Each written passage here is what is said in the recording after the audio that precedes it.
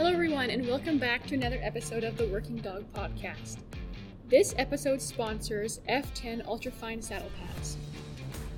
Like most people, I've been on the hunt for a high-quality saddle pad that is going to fit all types of horses, as well as look good and perform under all conditions. When I was fortunate enough to win Cowboy of the Day award at a ranch rodeo this fall, I was awarded an F10 Ultra Pad. I was ecstatic because I was in desperate need of a new pad anyways, but it wasn't until after I talked to Dylan at F10 Ultra that I realized what I got my hands on. They use nothing but the best, sourcing their wool from 100% merino sheep here in Alberta. F10 rated wool has the highest compression rating and tensile strength rating on the market. This makes it an easy choice for you and your equine partner. I have been on a long journey to find a pad of this quality and happy to say I stand behind F10 Ultrafine Saddle Pads fully. You can find one yourself at f10ultra.com. You can also use code ALLIE for a percentage off and enjoy yours. Now we are going to cut to an episode with Kier Scott of Herding East Stock Dogs. So, 4.0 in school. Slightly genetically challenged, however, still made it this far. So let's just start off by, first of all, thanking you for coming on to the podcast, as well as being a sponsor of the podcast. Yeah. We appreciate that. Because God bless you, it's such a good podcast. And you post about biannually. So we hear about that, actually. Yeah. So I was like, I know what they need. Money. Yeah. We got that done. And now, like, 100% can't sponsor this one because that would look just so cheesy. It would be so biased. That was so cheesy. Yeah. So sorry, this one's not being paid for me. No. We'll find another one. Exactly. Yeah, maybe. So let's start off with how you got into dogs, Sure. So, for anyone that wouldn't know, I'm Milt's son, and Milt started this in the 80s. I'm not going to say the exact date because I'll get mad probably. But the 80s sometime. So I grew up around this, and so I don't know, like, for a long time I didn't really have a big interest in it, especially because I got packed to every dog trial on the planet when I was a kid. So I was just like, I don't know if that's really my jazz or whatever. And then, as a kid, I kind of played around with dogs and that sort of thing. But then when I was like 19, I was in college, 19 or 20. Dad said, hey, I got a dog I don't like. So you can try him if you'd like. And that dog's name is Sweet. And him and I clicked right away. And then we won a ton of arena trials together through the years. And that's kind of where I really got into competing and that sort of thing. Was this dog broke? Like, yeah. I got him when he was 4 or 5. Okay. Yeah. But like I said, I've been around it forever. And actually, on that, when I was born, because this is one of my favorite stories ever, when I was born, my mom and dad only had one vehicle that they shared. Mm-hmm. And mom had been from Okotoks area. She came and moved in with dad because we had a family and everything. And then she was like 2 or 3 weeks overdue on her pregnancy, and dad was entered in a cow dog trial out by Cereal, Alberta. Mm-hmm. And he's entered in on the trial on the weekend. He's like, I'm going to go to the trial. Not close for anybody who's not from around. That would be like 3 or 4 hours away. Yeah. And so mom said, like, hey, I don't think you should go. Like, I'm overdue.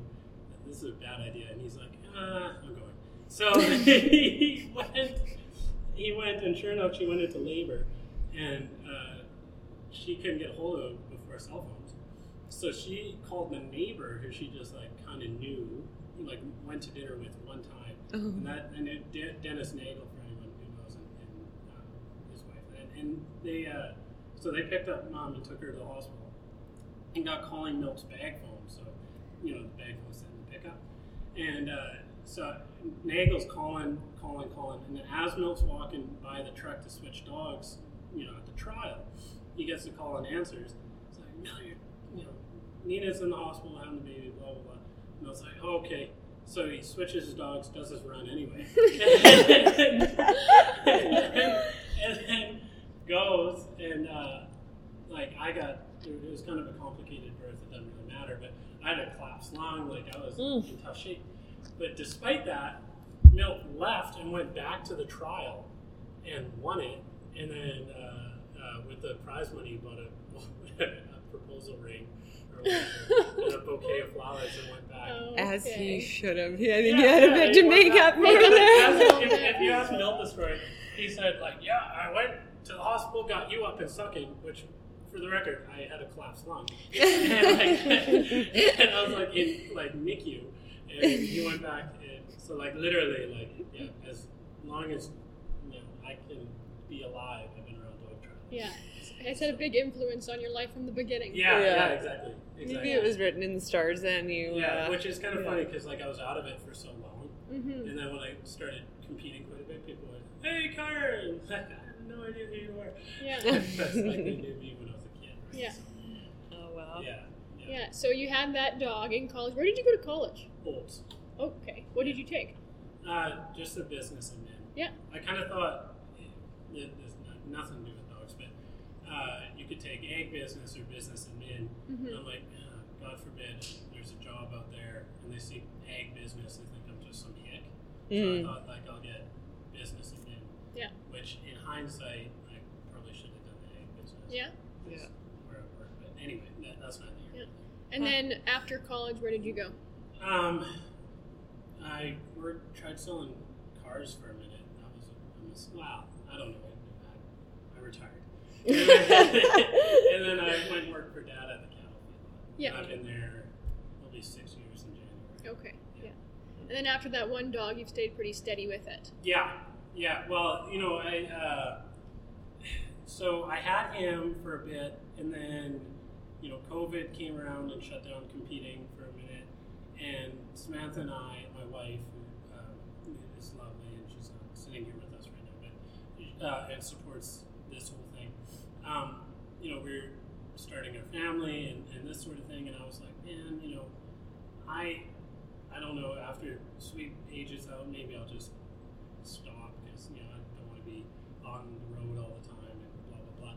And then at that time, when I was kind of thinking about hanging up the spurs, as it were, I got approached by a lady, her and her family, Katrina Schlese, who, if she hears this, I'm giving her all the credit in the world for keeping me in. Oh, okay. Because they came to me and they said, hey, we got a dog. Actually, they're trying to get hold of Milt, and Milt is hard to get a hold of. So I took the call just because, see what they needed. And they said, we got a dog, we'd love some help, blah, blah, blah. And I'm like, I don't really do any of that lesson stuff. And but if you bring the dog out, I'll show you what I know, and we can go from there. And they came out and they just thought it was wonderful. And they stalked me for like 9 months or something. Yeah, they just wouldn't leave me alone. And it was, thank God. And then they said, listen, if you want to do lessons, we'll pay you. And we'll bring friends. And I said, okay. So I told them a price. I would make them go away. And they said, sounds good. Dang it. Then it started. And so we lovingly call it our dog night. We do it at the Thorlickson's Arena twice a week. But it all started there. And then at the beginning, Katrina would bring her friends. I just showed up with sheep and would work dogs. And then we got into it and it started to grow. And I thought, oh man, I better get some dogs going. And now it's a full-blown addiction. Right. Yeah. So what, sounds like you've kind of worked with people from all walks with your schooling night. So do you want to speak to that a bit? Different ranges of folks getting into it? Oh, totally. So where we're located, we have our little business called Herding East Stock Dogs. And it's called that for a couple reasons. Zach Bryan has a really good song, Heading South. We were listening to that, and we thought Herding East because we're East Airdrie and whatever. So that's where the name came from. So just proximity to Calgary and Airdrie and even olds, and people come from all over. We get a lot of folks, we get some agriculture types, and then we get a lot of those kind of sport dog sort of people, and just people that have herding dogs that want to give it a go. And I have no prejudice generally. I've had a deaf dog come out. I've had Belgian Malinois. I've had cowboy corgis. I've had Shelties. I've had you name it. And we give everyone a go. And we not everyone sticks with it naturally, just because you can't force a dog to love it. So if they don't love it, then it is what it is. But yeah, a lot of people, and it's been a lot of fun, because it's one thing to train your own dogs, and you're out by yourself and you're figuring out and everything. But now you're training a multitude of personalities of dog-wise, and a multitude of styles and that sort of thing. And then you have to turn around and explain it. Right. And you have to intellectualize it so much more differently. Like, you have to have it in your head what you're trying to do, and then tell people what you're trying to do, and it forces you to think about it all the time. So how would you say that has developed your training philosophy and grown your own skills? Okay, let's put it this way. So if you think the average person who does this has 5 dogs in the kennel at any given time, right? Okay. So in a week they work 5 dogs. That's 5 different personalities, 5 whatever, 5 different situations, so and so. In our dog night, I'll see anywhere from 12 to 24 different dogs. Right. So I'm getting exposed to all these different experiences, and if you let dogs teach you, right? If I go in on my dog night and I just drop them into the program, right? If I'm like a guy that has a system or a program and I just drop them in and they're just going to go through the program, then I'm not going to learn anything. But if I go in with an open mind and let every dog teach me, it's unbelievable what I'm going to learn in a week just for myself. So it's like, we're offering these services, and these services, I think, people get a lot of value out of. Yeah. Obviously, I wouldn't do it if I didn't believe in it, but it's teaching me so much along the way. It's just unbelievable. And on top of it, you get some people like that you wouldn't expect, especially they come Calgary or wherever, right? And they come in and they just are so passionate, and it's just contagious, right? Like, if you're ever feeling down about dogs and you're like, man, I don't know, blah, blah, blah, and then you hang around some people that are really excited about it, it's like, it's hard not to be. Yeah, you want to go home and work a dog, right? Oh, exactly. And like, to put in perspective, so we do it in the evenings, and my shift's kind of changed now, but like, I would leave my house at around 6:30 in the morning, and then I would work all day, get done my regular job 4:35, and then start dog night, and then I wouldn't get home until between 10:30 and 12:30 in the morning, sort of thing. And you're working dogs from 5:30 p.m. until 5 hours straight, and it's just dog after dog after dog after dog, and twice a week. So it's like, it's busy, like it's just craziness, but it's a lot of fun. Yeah, really rewarding. Yeah, totally. Have you had anybody come to your dog night that have stood out in your mind, just really surprised you, either with their dog or themselves, or what? Oh, totally. And I would love to give a list of names. I know I'd leave people out, but like, obviously Katrina, who started it all, like, she was wonderful. And then there's another gal who's kind of kicking ass and taking names, and her name's Sandy Pratt DeBrun. She's really, really good, really good. And it's kind of a danger, because like, when you get these people that are really handy and you give them too much advice and they start beating you, that means you did a good job. No, it doesn't. No, you're just totally shooting yourself in the foot. No, I really enjoy when other people are successful, genuinely.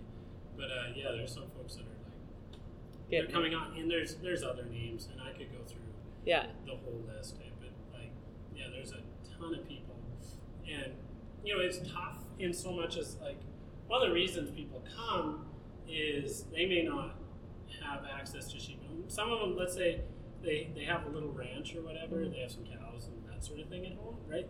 You can't go and chase your cows around every day. It's hard to work. Yeah, exactly. And maybe you don't have a spot for some training stock, like training calves or training lambs or something. So they come out because that's their training time. And, you're talking twice a week for 10, 20 minutes or whatever. It's hard to get them to go, like, train really quickly, obviously, compared to the person that can take their dogs out for a couple hours every day, right? But, there's these people that learn laws and they're just so passionate. You getting a range of breeds still, or I've kind of come to the realization, like, so I tell people I'm not a very good trainer, in so much as you watch like a movie like Air Bud or like those kind of gimmicky things where it's like Lassie's barking to show someone a person on the well and blah blah blah. Right? Someone trained those dogs to do that. I have no idea how they did that. I have no interest in learning how. That's just not my thing. What I like is to take a dog's passion and excitement and instinct to work, right? To herd, right? At the end of the day. Sheep, cattle, you name it. It doesn't matter.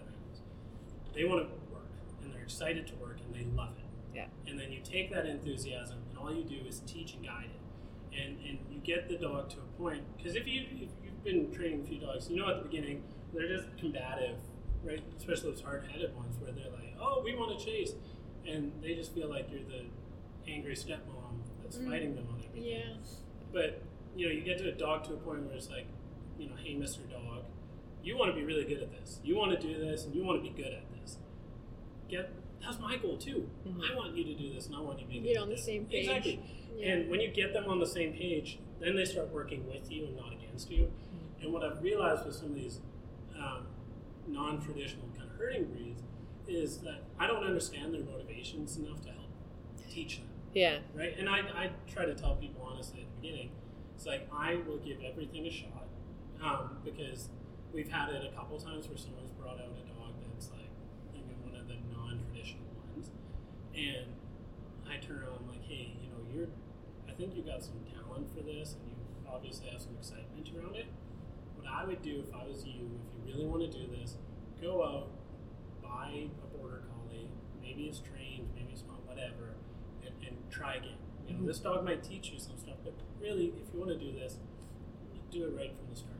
And we've had that happen a few times, and I think that if I just do a blanket ban on these kind of you don't want to do that. Exactly, because I think it would limit us exposing the sport to people who would maybe really get involved. And because I think I've seen it a zillion times now anyways, that someone brings out their dog, we'll just call him Fluffy in this example. They bring out Fluffy, and Fluffy, they showed his sheep, and Fluffy has no interest in it. And they're like, shucks, it wasn't for me. And it's like, it wasn't for Fluffy. It wasn't for Fluffy. Fluffy had no interest in this, but it could be for you. Yeah. Right? And just getting to that, or, maybe you train a dog for 6 months, and you're like, maybe Fluffy likes it, but he's no good at it. Yeah. This sport, I'll try a different sport. It's like, no, you're good at this. Yeah. Go out and just get another dog or whatever and try. Like, I think you have the opportunity to do so. You should do it. Yeah. So, speaking of getting another dog, earlier you said you kind of thought you should fill your kennels up after you had just had that one dog. Yeah. Where were you sourcing these dogs, and what? I'm not very picky. Yeah. And maybe that's a bit of a mistake. So I've talked around with a few people, but if we look at it just from like a mathematics point of view, like if you want to get into the double lift, right, in sheepdog trialing, that's the place to be, is the double lift. Or if you're an arena trialer, which is more my jam, you think Calgary Stampede, whatever, right? So typically they only take the top 20%, okay? And out of that top 20%, you can only be one that wins. But you would at least want to make podium, generally, right? So if we think that you want at least a finals dog, we need 20% of dogs that'll actually work. So if you take the best breeding in the world and you have 5 puppies, 2 out of the 5 may not even work at all. And then you're left with the last 3. And of those 3, we're talking 20% will make it to the finals. Right? And if 20% make it to the finals, you need more than 3 to kind of judge that. So I think like if you want one dog, you need to buy at least 5. Right. And then sort through them. And then that sounds like I'm just trying to be a paper industry. And that's not the case. Every dog I've sold has gone to a way better home than I was given. In so much as, like, if I have a dog that's working but not to that standard, I'm going to leave him in the kennel and go grab the one that is working. And, you look at that dog, and I could own it for the rest of its life, and it could be miserable, rotting in a kennel. It could hate me, right? Like, I think it's one of these interesting things that, like, when we buy these pets, we look at it as a marriage, like, to death do us part, and never mind that they might hate us. They could, like, you don't know that. Yeah. And if you sell it to somebody that dog will just jive with, and then, you did a net good to the sport. Right. So I think, buy lots and then sell whatever doesn't work, but be picky that you try to match up the homes, because that helps your reputation too. For sure, yeah. People are buying dogs that they're happy with. Yeah. So yeah, I've been trying to buy quite a few and sort through the ones that fit me the best. Yeah. Kind of like dog Tinder. And just keep swiping. Yeah, exactly. And then move the ones on to homes I think they fit. Yeah. Right. Sort of thing. Yeah. You have any tidbits like do's and don'ts when you're buying and developing that dog from pup to the post kind of thing? So, yeah, that's a good question. Okay, so from the buying, I kind of glance at the papers. I like to buy them off people I trust. Yeah. Right? And typically I'd like to buy them off competitors, right? Because if a fellow competitor bred that litter, I would like to believe that they believe in that. Breeding for purpose. Exactly, they're breeding for a purpose. Yeah. And if they're being held to the standard of my fellow competitors, then they should be held to a good enough standard for me to give a go. Right. So I rarely buy a dog, like I wouldn't buy one that I just like found in downtown Calgary, right? I'd want to buy one from like names I knew and that sort of thing. So that's the buying side. And then when I bring them up,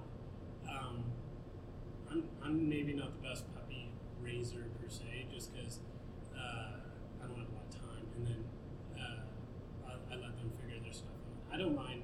I fostered before, like sent them away, and that's been fine. But then, especially at the beginning, I try not to.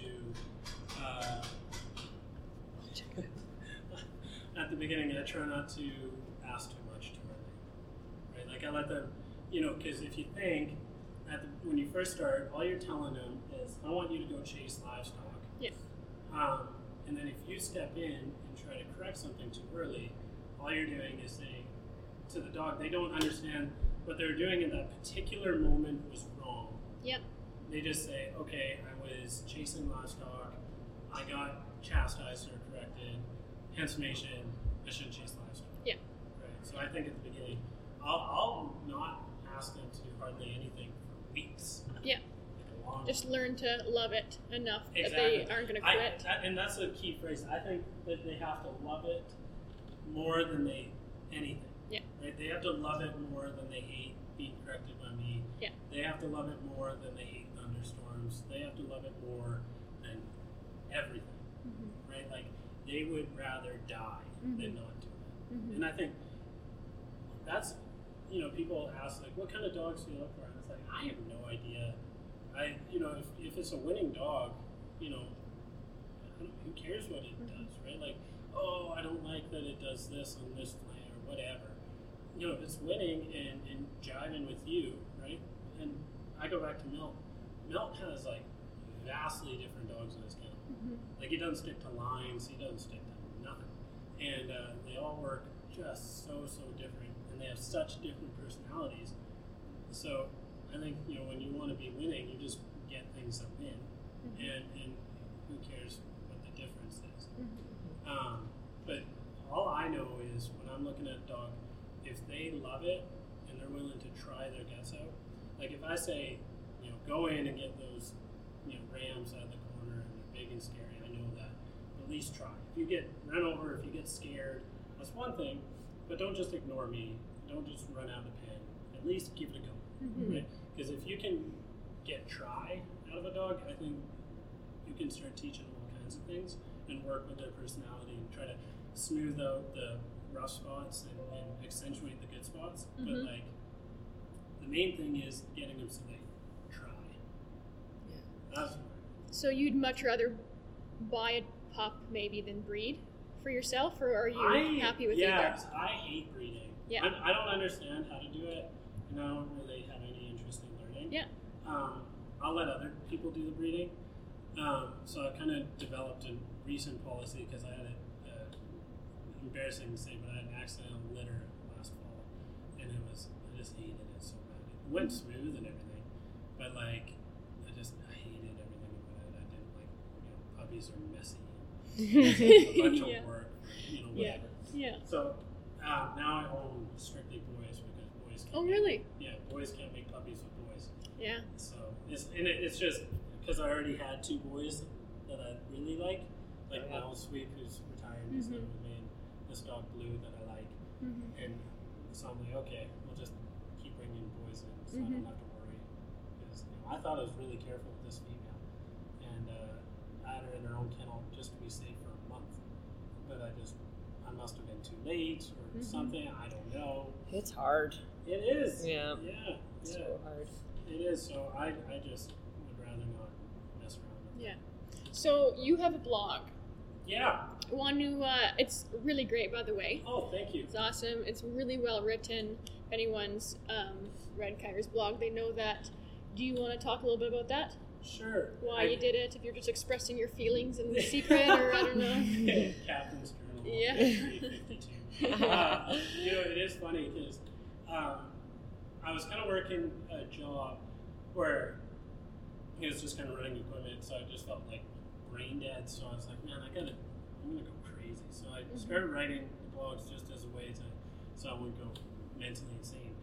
And then it turned into a lot of fun. And what's cool is like you're sitting there thinking about dogs, and sometimes I find not entirely, but can be, where people who run dogs don't always want to talk about dogs. Yeah. You know what I mean? Like, and it's not like they're wanting to hide their secrets, I don't think. I think it's just a little bit more, maybe insecurity is that like, oh, I know I'm not really good at this. I don't want to talk about this and make myself look silly. I think people are afraid to have their thoughts criticized. Exactly. I think that's a big part of it. Is that, because even with the podcast that you guys do, I've listened to episodes. I love them, but I know that I'm like, oh, I would never do it like that. Or, you talk to people after and it's like, oh, can you believe what so-and-so said? That's so ridiculous, blah, blah, blah. And so, talking dogs can be tough. So I decided I'd talk dogs by myself. Where no one can comment. Yeah, right, exactly. Yeah. But then I got writing it, and then and now I haven't wrote any for a long time. And it was just kind of, I switched to kind of a more brain-intensive job. And on top of it, I started writing one, and I'm like, oh, I'm just rewriting something I've already wrote before. But, they're a lot of fun. And I think if someone was to read them as like a whole, you kind of get the picture on like what I kind of think about dogs and what I'm all about. Not claiming like I'm an expert by any means. If I was an expert, I would have been at the World Trial in Ireland this summer, doing in the double lift or something. That's not it. I just think that writing it, I'm like, I have my own way of looking at things, and if someone can get something out of it, for sure, great, right? Like if they just get one thing, they read all of them, they're like, oh, that's a cool idea, and they try it. Well, that's kind of what we liked about this podcast deal too. Like, we haven't really talked to the podcast much about why we started it, kind of a thing. But it's the same deal. If you could, get one person to match up with one handler that they really liked. Oh, yeah. And, if we have 50 episodes out there and 50 different handlers, maybe that one person will come into the community and enjoy it, be like, hey, that guy, I think I could really mesh with that guy, and he's in my area, and I didn't even know. Exactly. And I think, I think back to pre-COVID, we hosted the Canadian Sheepdog Finals, and I was visiting with people, and we were talking about, this sport's dying. It's dying, and not slowly, rapidly. And, we were talking, how do we get new people in, and that sort of thing. And then COVID, it kind of seemed, it exploded. And there was parts of, people got a dog, now they don't know what to do with it, and they're going to try this. But there was also, I remember back in the 90s when in this area being Western Canada in the 90s, this sport was crazy. It was bumping. Things were happening. Yeah. And there was a mass exodus of all these old hats in, the late 2000s, coming in the 2010s. It seemed like a whole bunch of people left. And now it seems like they're coming back and there's new people showing up, and that's what is great. And I think that I would love to see the sport just grow. Because it's just in the net good of everybody. Ideally, where do you see it in 10 years from now? The sport? Yeah. I would love to see it. I don't know. I think about this all the time, and I go back and forth. I'd like to see us have more of a community like it is in Europe, or specifically the home four, like Ireland, England, Wales, Scotland, where they have dog trials every weekend. Yeah. And the entry fees are really low, and it's more about they look at it like they're going out for a weekend of golf. I know maybe if someone hears that, we take it way more serious than that, and I totally agree. It's just it's way more accessible, and having a trial isn't as much work as it is here. You have to find stock, you pay for that stock, you got to truck them, you got to find a field, you got to find a judge, you got to find a let-out crew, and over there it's hey, how about we run on my sheep next weekend? We'll run on your sheep. More condensed. It's more condensed, and there's way more sheep, and the sport is way more supported. And I think that's why I think growth would be so important, because if you have the density, right, you don't have to travel. The average trial you travel for, unless you're hosting it, is 4 hours. They're all 4 hours away. It just seems like 4 hours or more. No matter where you live, they're always that far away. And I would love to see more competitions, and then I would love to see more an upside to having trained dogs, right? Because it seems like if you train a dog, right, best you can hope for, not best, generally speaking, they go for $3,500, say, right, around $3,000. Yeah. Some go more, some go less. Yeah. Some go for way more. But you buy a puppy for $1,200. You put years into no it. Margin. Years into it. There's you nothing put there. Vet bills and dog food, and you get $2,000. That's I know they can't get too expensive, otherwise they're not. People can't get involved.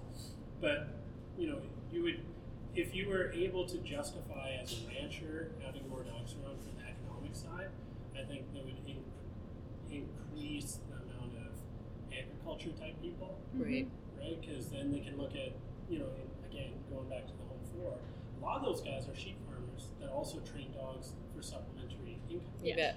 Right? And here, I think this might, I don't know if it's controversial, but I have never seen that selling dogs has a lot of money in it. Right? Because like I said before, you buy those 10 dogs, 20% off the top will never work, right? Because you're just not interested. 80% will be varying values drastically. And I'm missing the train of thought. So at the end of the day, if you buy your 10 pups, train them, keep the ones you like, and get to people that need dogs, the others, you're going to be net down, I think, just off of the dollars and cents. Especially if you were to think that you picked up a shift at Walmart and paid yourself $15 an hour. You're going to be way better off there. Yeah. So really, in North America, money, if there is any money in the sport, is in coaching, because the net if you think of the net demand, people will buy puppies all day long. Like people from Calgary, people from all over will buy, especially border collie pups aren't worth that much, really, compared to a Labradoodle being worth $5,000. Right? Yeah. You buy a pup for anywhere from $800 to $2,500 generally, right? So people have no problem spending money on a pup. They just don't know how to train it. Right. And then they're looking for knowledge all the time, and that's where I think you look at the different online subscription-based trainings, or the clinics. Always like people post clinics and they fill within a couple of days all the time. Oh, that's good. Right, like I think, or board training is the exact same thing. Is people have no problems buying young dogs, but they have no idea how to train them. So the demand in the industry comes from the knowledge that trainers have that maybe non-trainers or newbies want. Right? Not a real obvious bridge between those two groups of people either. Yeah. Like, there's some people out there that are able to connect with them well, but it's your where you're at and how you've advertised yourself that's giving you access. But there's not a pile of you out there doing the same thing that you're doing. No, and that's just. I've talked to some of the old hats, quote unquote, and they're like, it's not they're being vindictive. It's not that they're trying to hoard knowledge at all. No. Right? Doing these clinics and doing these lessons is a pile of work. Draining. It's exhausting. Yeah. Mentally, it's just so, because you're really trying to explain something to someone that you just innately understand almost in your bones, like you just get it. Yeah. And then maybe someone doesn't, and you're trying to get it through to them, and you feel like you're not helping them, blah, blah, blah. And a lot of these people, these old hats, and people who've been in it a long time, they may do clinics all the time, but why would they do it every weekend? They have their own lives. Right. And I really don't think they're hoarding knowledge at all. I think they're more than willing to take phone calls and have lessons and that sort of thing. Yeah, and sometimes I wonder if it's not contradictory to the typical personality of a trainer to be that extroverted. Yeah, exactly. Trainers are people that prefer to hang out with animals. Exactly. For a reason, absolutely. Yeah. So, and that's a nice thing with Dog Night. Essentially with our Dog Night, it's a, your average clinic, you buy a working spot, you'll take your dog out 2 or 3 times on the last one, right? And then otherwise you're listening through the day to the clinician, talk to other people. And our Dog Night is the exact same way, where you get your working spot, but then you can sit and watch. And then we don't charge auditor fees at all, so you can just come and learn, right? And I'm personally, my knowledge is free. It's my time you got to pay for. Because if I'm going to be away from my wife and kids, I got to justify that somewhere. Yeah. And doing a net good to the community is wonderful, but my kids want me to. So, so I gotta, and that's where the money comes in. Otherwise, people ever wanted to call me, or if they just want to come audit something, I have no problem whatsoever. Like, those people are really lucky to have that, and I hope that they appreciate it, and it sounds like a lot of people are utilizing it, so that's really cool. It's been fun. Just to change gears slightly, like with the trialing scene and how involved you are and your passion for the sport, I've noticed with you and your dad, like, you guys are always putting into the industry. And that's, hosting trials can be a thankless endeavor, and you guys are always doing it. And I just think that's fantastic. So thank you for that. And I guess, do you want to speak to the direction of the trial scene and their associations in Canada, and just kind of that culture that you guys contribute to that? Yeah, for sure. I think, honestly, so like where we see the sport in 10 years, I think it's going to be really tough for a lot of reasons. So like when I'm on I'm a director of the Alberta Stock Dog Association, and the ASDA, we're trying to do different things to promote trialing and whatever, but it's there's snow on the ground half the year. Right? So that's not something to be just disregarded. We have to find heated arenas and these kind of venues to make it happen. Not cheap. For half the year, that's not cheap. Calves, last I checked, these fall calves that are going through on Fall Run are doing $4+ a pound. Yeah. And if we do, people at home can probably do it themselves. if you think of stock fees, right, for a cow dog trial, if you assume on the low end a 2% shrink, and you get lighter calves, let's say you can nail down some 800-pound calves, at a 2% shrink, that's $67 per head. Yeah. Right? That's at $4.20, I think, is the math on that. And that's about what market is right now. Mm-hmm. So on these high-priced calves, you're looking at $67 in shrink per animal, and if you need 80, 60 animals, whatever, to do your trial, you have to pay for all of that, plus trucking, right? So, and then if you want to pay your judge and figure that out and pay the arena rental, next thing you know, and you want to do a jackpot, unless you are really creative on sponsorship. And by the way, you also have to pay your sanctioning fees to make sure that the people who come to your trial can collect points to the associations that matter. There's that, yeah. Right? And those aren't free. And I think we should, like, as a trial host, it's important to me that we pay those fees and that people can collect points and be competitive in these different associations. So I'm not saying it's a bad thing. I'm just saying the net balance at the end of the day makes trialing so expensive. Yeah. And that's just in cows. Mm-hmm. And then in sheep, to make a sheepdog trial work, you need at least, you're looking at 200 plus animals. Mm-hmm. And let's pretend money is no problem, right?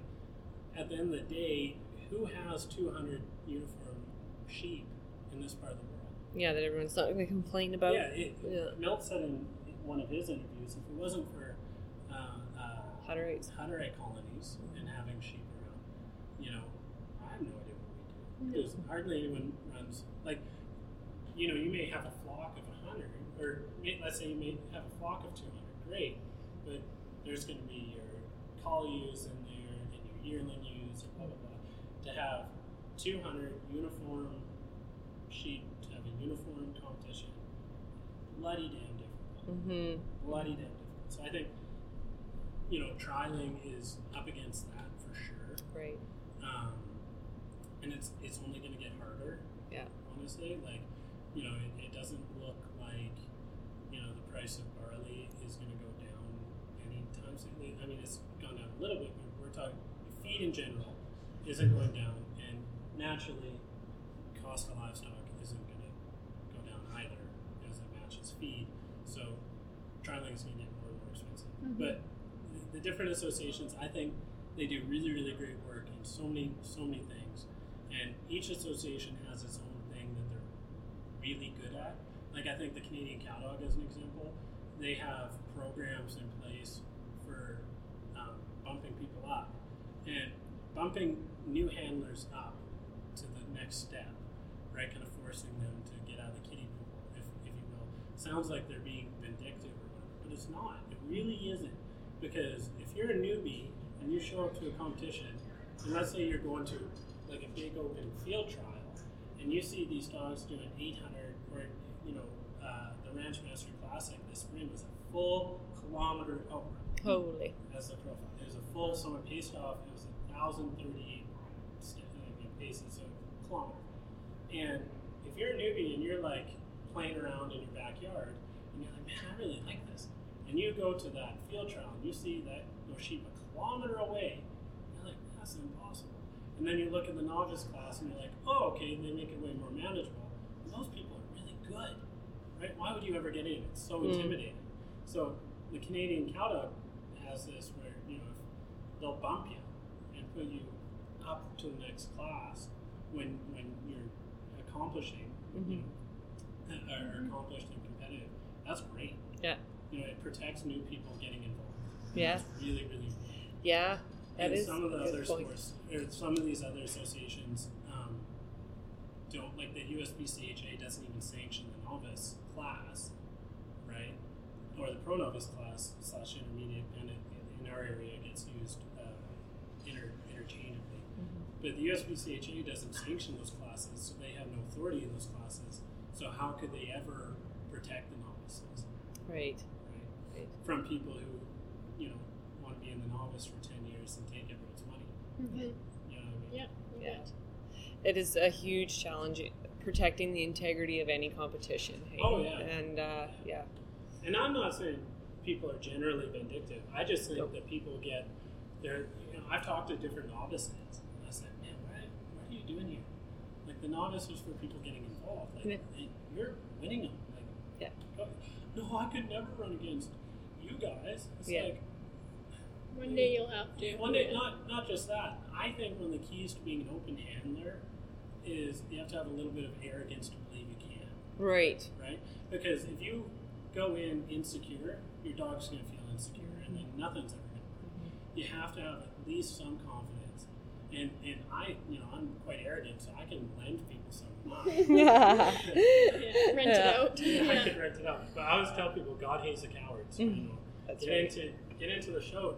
If for no other reason, then I think you'll be surprised what you do under that pressure. Yeah, and how much you would grow. It's pretty easy to become complacent as a big fish in a little pond too. And I mean, it's pretty. You get pretty comfortable and don't really want to.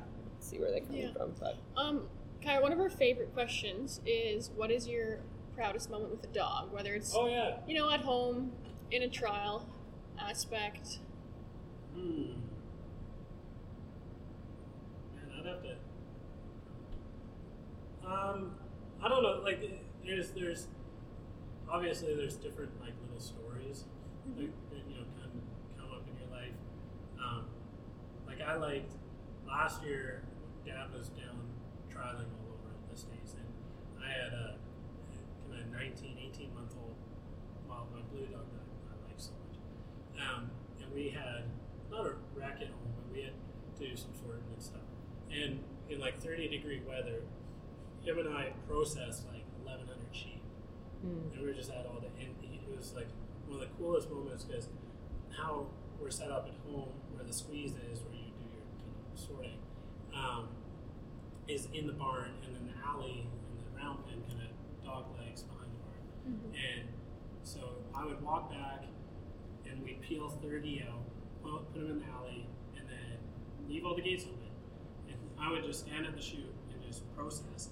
And I knew that the alley and tub were empty because my dog was in the chute behind the last animal. And then I'd just call him out, walk back, pull the next 30, and like it was just him and me by ourselves.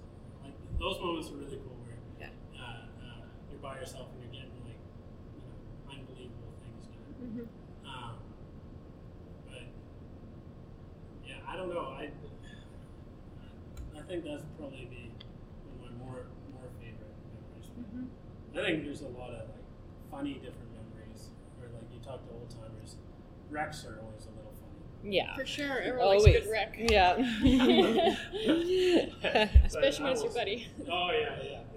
Well, even like today, like, and I think the sport's like a community, and you treat it like a community where we're all in this together. Right. We all want to be better together, and if rather than so and so's success is against your success, if so and so's success is a part of your own success, right? Because they ran that tough.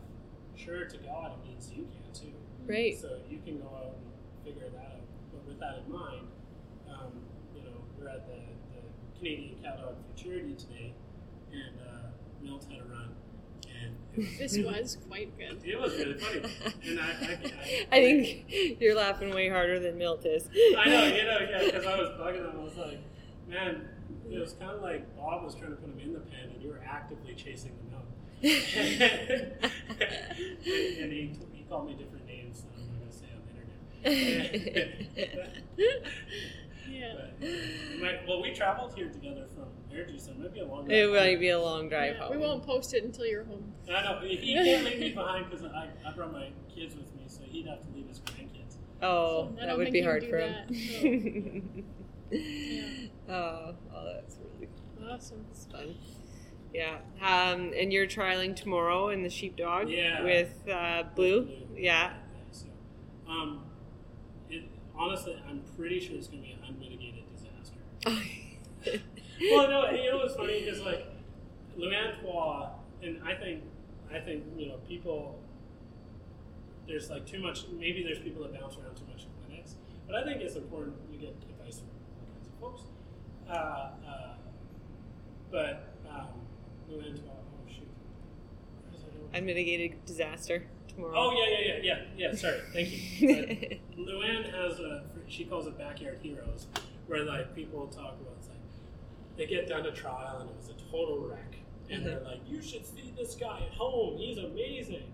And she's like, "I'm sure he is." And I was like, I'm totally in that boat. So we were working dogs with a group of people on Monday, and the Anger Missions tomorrow, or our trials tomorrow, the sheep. And I worked in front of people. I'm like, look how well he's working. And I think they're live streaming this. So if you watch it on Thursday and it goes terrible, just pay attention. Yeah. He does this at home. Yeah, keep this in mind. This is what I want you to remember. So actually, one of my first time ever going to like a big show was at Aggie Days, and they called Clock, Stock, and Barrel. And I was standing there, and I went blind in one eye, and I thought I was going to pass out. I was so nervous. Really? Yeah, I was shaking like a leaf. I was like terrified out there, and it doesn't get any better. Like the 1 year at Calgary, I didn't eat for 3 days. Oh my goodness! Yeah, I'm like, I just get so. So what do? You gonna be like? If you know, you can tell me. I don't know. Try David Goggins or something. I know. You know what's funny? I've thought about it since I listened to your guys' podcast. Like Montgomery said, he doesn't really get nervous, and he's won Calgary 7 times. And I'm like, I don't think that's a coincidence because he runs really tough. Yeah, I'm not taking that away at all. Yeah. But a lot of people at Calgary get just like panicked. Well, that's the ticket, hey? Yeah. And he can stay cool as a cucumber and work his dogs like he's at home. Oh God, it's got to be hard. Yeah, I don't know. I can't offer any advice in that department. Well, Milt said he used to get super nervous too. Yeah, he also used to get super drunk. Oh. Maybe play in the hand. Have you tried that? I know. I should actually. That's what my mom, who trialed with your dad. Yeah. She's an extremely nervous competitor, and I hate to. What's been your biggest struggle with dogs in general? Like your weak point. Really? Yeah. No. If you can pick yourself apart. Oh, I'm terrible for getting a dog to lie down. Okay. I just as a rule, and I really I have a blog called this. I call it Problems for Symptoms, right? So I think the problem there is I think the really hardcore finesse stuff, like really square flanks and a really hard lie down and those kind of things, they're extremely important and they're super boring. Yeah, it's so boring to do. Like I talk about having a dog in that processing all those lambs last summer. That was a lot of fun. Oh yeah. And I didn't have to say lie down once or make sure he had square flanks. He was just helping me, right? And I think a lot of new handlers get stuck on this. And if you listen to other podcasts, not that they're any near as good as this one. Oh, thank you, Kier.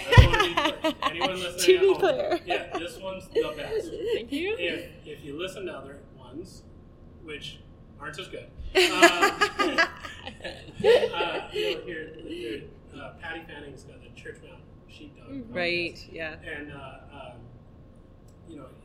they talk about he talks to these European guys that come over and do clinics, and they kind of laugh that they come thousands of miles, they come halfway across the world, and they come here, and these people are like, I just want to work on my outrun and my lift, and I want to get a better look back in shedding, and then they watch the dog work, and they're like, okay, we're going to go to the round pen, and we're going to square this dog up and lie him down. Yeah. And, so they charge all this money, come all this way, and all they do is teach dogs to go back to the basics. Exactly. Yeah. And the basics are just so dang important. Yeah. And I think, as a general rule, right, there's several differences between the people who win all the time. We know the names. Those people that win all the time and the people who are always close is the people who win all the time. Their fundamentals, their basics are dead bang solid. on. They're dead solid. And people who let it slip, like me, I'm like, that dog didn't lie down.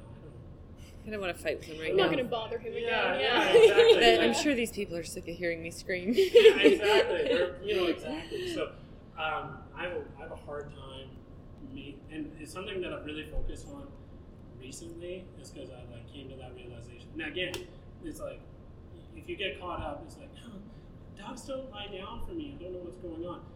And I think if you look at more of your training of like, okay, is this a solution of a bigger problem? Right. Right? Like in the UK, they have a big thing for dogs being built correctly. Right? So if a dog doesn't take a square flank, they ask themselves one of two questions. One, is there something in my training that's not getting that dog to take a square flank, not to turn over their hocks and open up? Or is the dog just not built to be able to do that, right? Can that dog physically sit on his ass, bend over, someone sit on his ass, come over, take a square flank, or do they, are they built incorrectly, where they have to turn tail or they can't take it square, right? And if we're not super concerned with conformation. That's the first I've ever heard somebody articulate the conformation of an animal affecting their performance. It totally makes sense. Like Laura and I are mainly in the horse industry, and it's huge over there. Exactly. When they physically can't do something. And who was it? It was, I think Dustin said it, where if you get the athlete first, right? Like, and even dogs. If you think over in the UK, they got hills, right? We're out by Regina, and you can see Calgary from here. And so it's not as important here, but they talk about like doing those big hill trials, right? And if a dog makes it, someone said this, and I'm going to misquote it. It was like Nigel Watkins or Alan, or somebody said it, where they make running look like hard work. You know what I mean? They run up a hill to get those sheep or whatever, and it looks just hard. And then the next dog goes, and they don't even look like they're floating. They're just out there floating, right? And we're not very caught up on conformation, like I said. And sometimes the cow dog guys can even get worse, where it's like, you need a big dog to face them bulls or whatever, right? And then they start breeding for different funny things. Yeah. And they kind of neglect that, maybe. Like I said, I'm not a breeder. I have no knowledge on how it all works. But like you watch them, it's like the conformation matters. So over there, is that they look at it like an industry standard, or is that just a small amount of people that take that into consideration? So I talked to people from over there, and they said it's kind of like here, where there's like the community is big, right? And there's a whole bunch of like fluffy pet owner types. Yeah. I'm not saying that's very negative.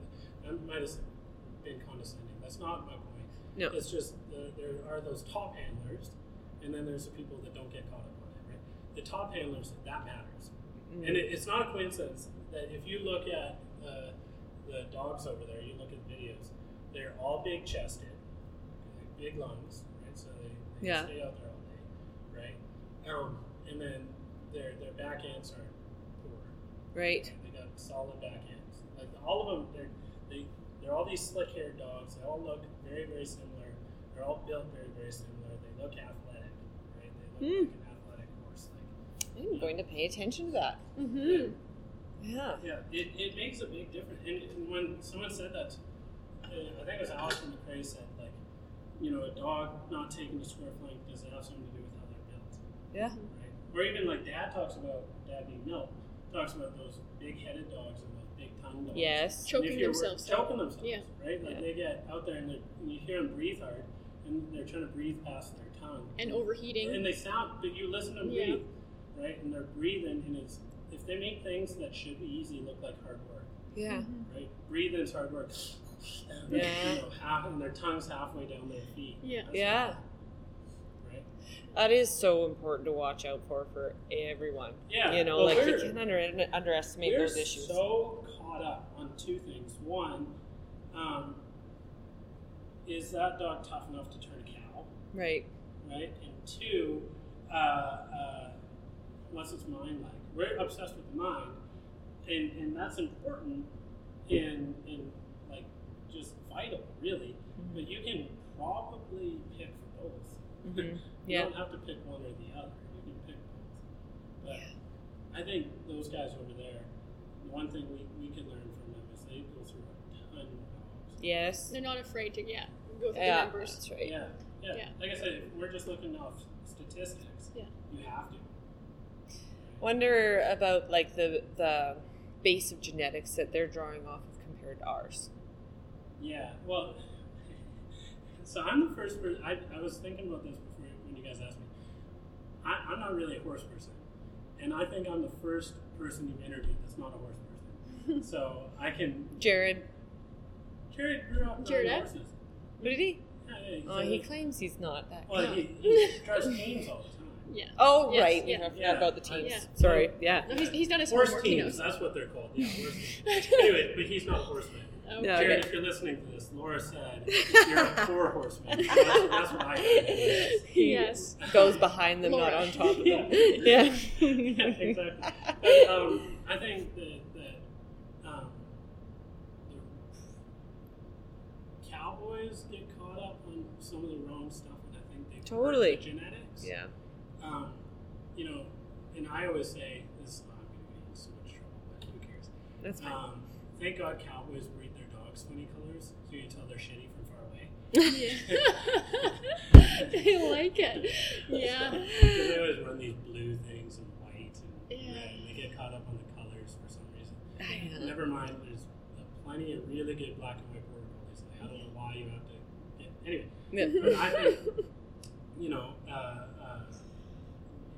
yeah, if we were just, and then you get more picky, and I know that dog trialing gets a bad rep sometimes about the mechanical Right. nonsense. But to my mind, if they're good enough to win a trial, they're damn sure good enough to help you at home. Right. Right? Mm-hmm. But, and the one caveat I will say that, if you're taking your competition dog and you're having to call ahead what kind of livestock you're running on, that is a bad sign. Sure. Where, like, I talked to Scott Glenn about this. You know, Scott, when he leaves in the spring, like, he's on the road trialing until the snow flies, basically. Mm-hmm. And he told me, he's like, do you think I would ever take a dog down the road that I was worried about him lifting the sheep at the top end? Right. Right? Like, and he's in sheep, but, like, you know, people say, oh, dog trial dogs are weak and blah, blah, blah. But the ones that win all the time, right? They're running on those tough range shoes, they're running on those flighty Katahdins, and they're running on everything in between, and they have to do really hard things. They have to listen from really, really far away. Yeah. They have to do the shedding ring correctly. And then one of the unsung heroes, I think, is like the penning, because you can't, as a handler, if you just had your dog pen based off what you're saying the whole time, you're going to always be late. Yeah. Right? If you watch the really, really good dogs, you know, they'll take a come by before someone says, because they knew that's what was needed, right? They'll cover the gaps and put them in the pen by themselves. Right. And just off of that, I think if you look at the dogs that habitually win the toughest competitions, which in my mind is the sheep field trials, if they habitually win there, right, that means they have the stamina to be out there for a 20-minute, half-an-hour double lift. You bet. Right? They got the power to lift anything in front of them, but the finesse to hold on to them. Because sometimes we get those really downhill dogs that split everything all the time. So they have to have the power to, you know, get them moving, and then the finesse to hold on to them. Like the dog trial, the field trial is designed to test every aspect. Yeah. So if you look in on your papers, there's always asterisks against champions, right? Mm-hmm. If you're looking for champions, you know, you're going to be well on your way. Way further ahead than, yeah. And that's how over in the UK they breed. They breed for champions. Yeah. Right? And it makes a world of difference. Yeah. Are those guys at the top that are trialing down there, like, are they still coming from working backgrounds? I would you say think? generally. Yeah. Right? Yeah. Like, if you look at the crowd, right? They're coming in, like, Alan Owen said it in the podcast. It's not as good as this one. He said it in a podcast. His best training is lambing time. Yeah. Right? Because if you think about it, like if you go to a field trial and you have to shed and you have to shed out a single, that's like, and that single really doesn't want to hang around. Think about a new ewe with new lambs that doesn't want to hang around and is trying to pile your dog the whole time. right? And then, but you got to get that ewe in the barn. You're recreating that on the trial field, right? So the best training is at home, as long as I think one of the big differences with people who can win trials and the people who can show up for trials, right, is the people who win trials, when they're doing jobs at home, they are really concerned with how the job gets done. Sure. Yeah. Whereas the people that show up are just, they only care whether or not the job got done. Yeah. Right? Yeah. So, like, it doesn't, if you think, look at Milt, right? If he goes and trails 1,000 ewes, it's not just whether or not, I got him in the field. What to do? Yeah. Did I get them in the field? Did anything? Was there any wrecks? Was there blah blah blah? Was my dogs taking what they were supposed to be taken along the way? So on and so forth. And one of the things I pick on for cowboys is, you pulled the cattle out of the feedlot pen, right? But you ripped 3 tags out, and the one's bleeding, and you almost tore the fence out on the way by. Your dog wasn't listening. You were screaming the whole time. Right. You had to damn near dive on top of them, because if you've ever worked dogs in pens, the second the animals go through the gate, the dog wants to run around to the head. Yeah. And then you get fighting with them on that. And they got him out of the pen. It's like, let's get more picky on how that happens. For sure. Yeah, how it's done. I agree with that. Yeah, strongly. Because if you get really picky on it being done well and correctly, not only do you improve your stockmanship, but livestock get trained as quick as dogs do, right? That's right. Where if you think today the futurity, some of these calves are pretty tough, right? And God bless, like I said, getting cattle is expensive, and God bless anyone willing to give cattle. I'm not complaining about the cattle whatsoever. No. Because they're fair. Yeah. Right? But if you watch the cattle today, they are tough. Fair tough, but tough. And when the dog steps in front of them, and the cattle turn, and then the dog heels them as they turn, the cattle turn back right away and get on the fight. Yeah. But if the dog gets in front of the cattle, turn the cattle, and then back off, and just in training, whether it's horses, sheep, dogs, it's not when you apply the pressure, it's when you take the pressure off.